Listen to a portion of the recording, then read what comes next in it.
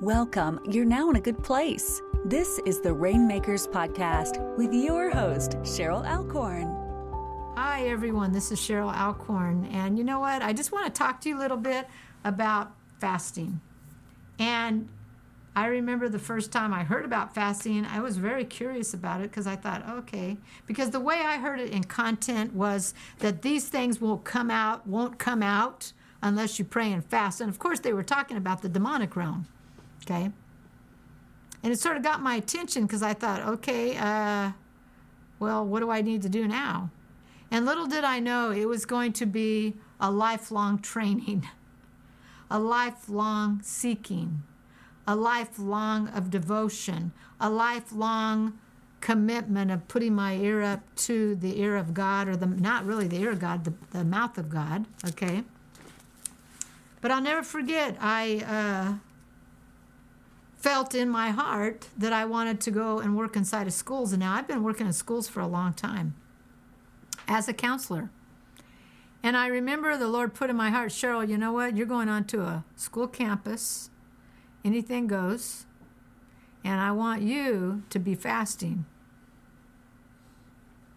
12 years later, this was a while ago. This isn't current. This is 12 years later, I go into this interview with this girl. I'll never forget. It was over in a rec center here in the town that I live in. I was doing a Saturday program for kids that were involved in gangs, okay? And this girl wanted to interview me, and she wanted to ask me about, why I was doing what I was doing, my life and all that. And I said, well, my life is a life of prayer and fasting.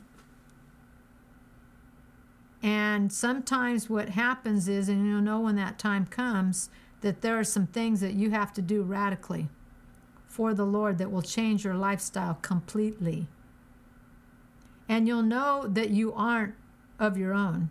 You'll know that you've been bought with the price. You'll know that the sacrifice is not greater than the obedience. I hope you get this. You'll know that when you're in the middle of that fast, you'll know it's worth it all.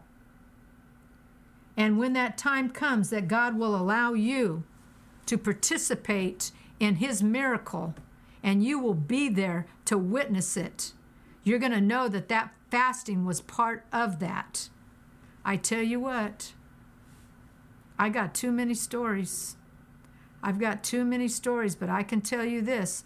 I've had people talk behind my back. I've had people say things about me that weren't true. I had people fist up against me. I've had it all. I had one time I was at a school, and because it was so terrible, the conversation that was going on outside of a room that I was in, I had to shut the door. And I'm not joking you.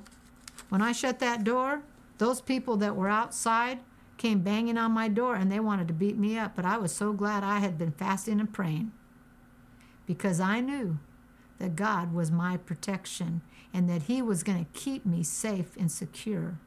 So I'm just going to tell you right now, really, it has to be that way.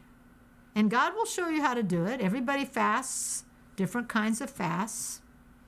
I tend to go with the partial fast, which I don't fast the whole day. I have done all-day fasts. I've done fasts where it went on for weeks, months, years.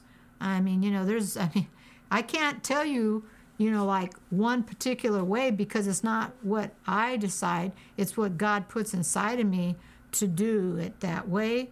And then I just follow Him. And as long as He keeps prompting me to do it, I go that way with the Lord.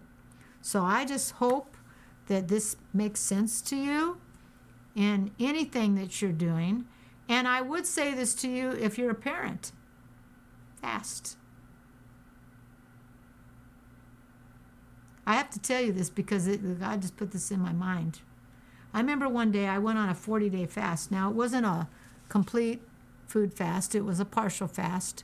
But I remember I'd hit 40 days, and I just felt like there was no breakthrough. I felt like, Lord, I just feel like this is for my family, okay? And I was walking through my house, and I said, Lord, I don't know. I just don't feel like there. I know I'm not supposed to go by feelings, but I just know something hasn't changed yet. 10 days later, I remember I was still fasting, walked into my daughter's bedroom, got down on the floor, and started travailing for my daughter. Little did I know that was going to save her life. Little did I know that that travail came from my fasting and my desire to please God more, now listen to what I'm going to say, than myself.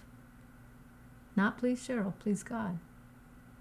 I believe that travail, that fasting saved my daughter's life. If you want more details, you'll have to talk to me personally about it. But I just hope and pray that this makes sense to you. And so I bless you in Jesus' name. Amen.